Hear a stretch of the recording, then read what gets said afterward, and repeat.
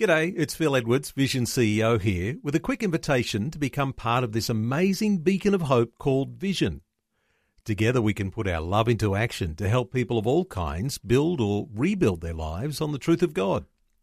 Please consider the part you can play during our upcoming Visionathon appeal, remembering that it's your support that makes Vision possible, including this podcast.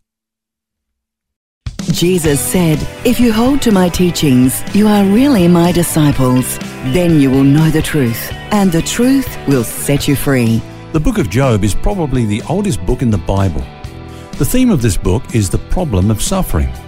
How can we reconcile the sometimes harshness and cruelty of life with the righteousness and love of God? This is a complex question, to say the least. Sometimes we suffer because of our own choices and behaviour. A person who works 80 hours a week for decades then suffers a heart attack can't exactly blame God. Also, there are physical laws in the universe. The law of gravity can't be suspended every time there's a technical fault in a plane. There's no one answer that fits every case of suffering. Now, when the New Testament church wanted to know how to deal with suffering, the Apostle James referred them to Job's example. He said, "My brethren, take the prophets as an example of suffering and patience. You have heard of the perseverance of Job and seen the end intended by the Lord, that the Lord is very compassionate and merciful." Now, when Job suffered, he didn't have an example, but he turned to God. He had many questions, some of which were never answered. Like Job, we may never know all the reasons for the things we experience, yet we too can turn to the Lord and we can discover some things.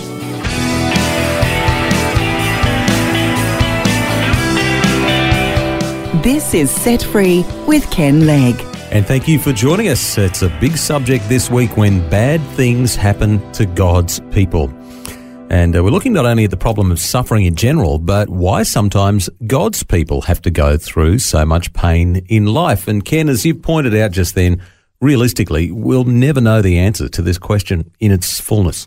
That's right. The book begins with the sentence, "There was a man in the land of Uz whose name was Job." Well, Phil, we could apply that to our situation. We could say there was a man or a woman in the land of Oz. And, we too go through times of suffering and difficulty and trial. Now, you mentioned that we're looking this week at the subject of the suffering of God's people. Well, we're told about Job that he was actually blameless and upright. He was one of God's people. In fact, God used him as an example of a person of great spiritual stature. We read about that in the book of Ezekiel. He was also prosperous. So one thing's clear right from the outset, that godliness and prosperity don't make us immune from suffering. It's really interesting, actually, that God actually boasts about Job's righteousness to Satan. And, well, that's kind of where all the trouble starts. Yeah. In fact, the word Satan means the adversary. And, of course, he's behind the evil in the earth. You know, Jesus described him as the thief who's come to steal, to kill and destroy. But in contrast to him, of course, every good and perfect gift comes from the Father of lights. So Satan had been going about to and fro throughout the earth, up to no good. Mm-hmm. That's when, God summons him. And then he appears before God. Now, I think there's a few things we need to understand about Satan. First of all, he's not equal to God. He's subject to him. In fact, his appearance before God wasn't a privilege. He didn't just sort of roll in, He was actually summoned to give account. Where have you been? What have you been up to? What have you been doing, Another thing about Satan is that he's not like God. He's not, for example, omnipresent. He's localized. He can only be in one place at one time. Neither is he omniscient. That's an important thing in this story that we're looking at, the story of Job, because throughout this whole trial, he couldn't really see into Job's mind. Mm-hmm. Now, he thought he knew what was going on there and how Job was reacting, and he also thought he knew what was in Job's heart, but he was wrong. Mm-hmm. And Satan accused Job to God, even though he didn't really know his true character. Yeah, that's true. In fact, God's testimony of Job, as we've already pointed out, was that he was actually righteous, contrary to what Satan said about him. But then Satan saw this hedge of prosperity around Job, and he said, well, prosperity is at the root of his godliness. I mean, who wouldn't walk uprightly before you when you're blessed in the way you have? There's something in it for him. So he basically accused Job of what we call disinterested service. Does Job serve God for nothing? You take away that hedge.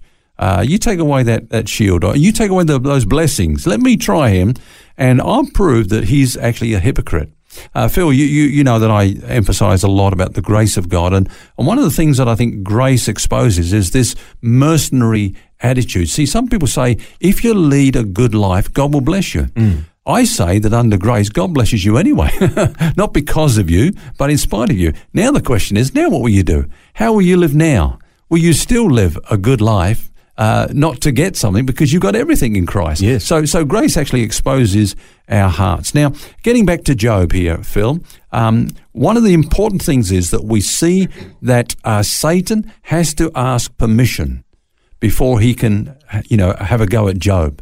And I love that, because God is sovereign in our lives. Satan just can't do anything he wants to do. Do you remember when Peter was tempted, Jesus said, Satan has desired to have you. You look at the Greek, that word means to gain access by asking permission. So he had to ask permission before he could do what he even did to Peter, and tempting him and trying him and so on. So Job is ultimately in God's hand. Now we need to get a hold of that. He's not subject to the whims of Satan. Satan had access to him, but it was limited, and it had to have God's approval. That whole meeting actually kind of does my head in to understand how that actually happened. Yeah. But what we're dealing with here is that what we refer to as the sovereignty of God, isn't it? It's when Paul says, all things work together for good for those who love God and for those who are called according to his purpose. We all know that scripture very well. For the believer, everything that happens to us is either determined or permitted by God. But does that mean that we have to accept it all as being good? Is the bad good? Job's a good case for this. Yeah. No, the bad isn't good. In fact, evil doesn't originate with God. But here's the thing. It can be used by God for good. Take radiation, for example. Okay, now we know that that's destructive, but it can be used for good. It can be actually used to destroy cancer in some cases. So God will allow evil to fulfill his greater purposes. Now, his ways, of course, are higher than ours. And the facts are that we live on a fallen planet, and the effects of sin will not be eradicated until sin itself is finally and forever removed from this earth. But God can use the evil to serve his purpose. But, of course, that's not the full answer. But it's an important part of this whole answer, and question of suffering. It's fascinating to read the story of Job and Satan's approach. He goes to attack, and his goal is to get Job to curse God, but it doesn't happen. No, in fact, that's his goal for every one of us, isn't it? Remember, the original temptation was to believe the lie that God doesn't have our best interest at heart. And an important part of the faith journey is to rest in our faith that God is good, even when we don't like what's going on in our lives. So let's not minimize or trivialize, what happened to Job here. I mean, he lost all his possessions. And worse than that, he lost all his children. That would have been devastating. But then he says, the Lord gave and the Lord has taken away. Now, some people, I've heard people say, no, that was wrong. His theology was wrong. But you read what it says on the next verse. It says in chapter 1 and verse 22, in all of this, Job did not sin nor charge God with wrong. So what he said when, the Lord gave and the Lord has taken away, ultimately God allowed it to be taken away. And so, he wasn't wrong in saying that. Yes, but of course Satan was wrong in assuming that Job would curse God because he didn't do it. Absolutely. Of course, he wouldn't admit that. In fact, he brings another charge against Job. He accuses him of callousness. He says, well, okay, you've taken his family, but you haven't touched him. Like he's a very selfish man. As long as he's okay. We have this saying, if you've got your health, what else really matters? That's right. So he's basically saying that that's the attitude that Job's got is, I'm okay, as if that would be his attitude. And then, of course, on top of that, his wife comes along and says, well, just curse God and die. What good has God done for you, But look at Job's response. He says, you speak as one of the foolish women speaks. Shall we indeed accept good from God, and shall we not accept adversity? And then it says this, in all this, Job did not sin with his lips. So everything Job has said up to this point is correct. It must have been pretty tough for Job, on top of all that he went through, to hear his wife to say, curse God and die. Would have been temptation, I would imagine. Yeah, well, her philosophy was, thank God for all the good things that go right in your life. But when things start going bad, well, just drop God, forget him, Whereas Job's theology was this, bad things happen in life even to good people. Therefore, thank him for the good, but trust him in the bad.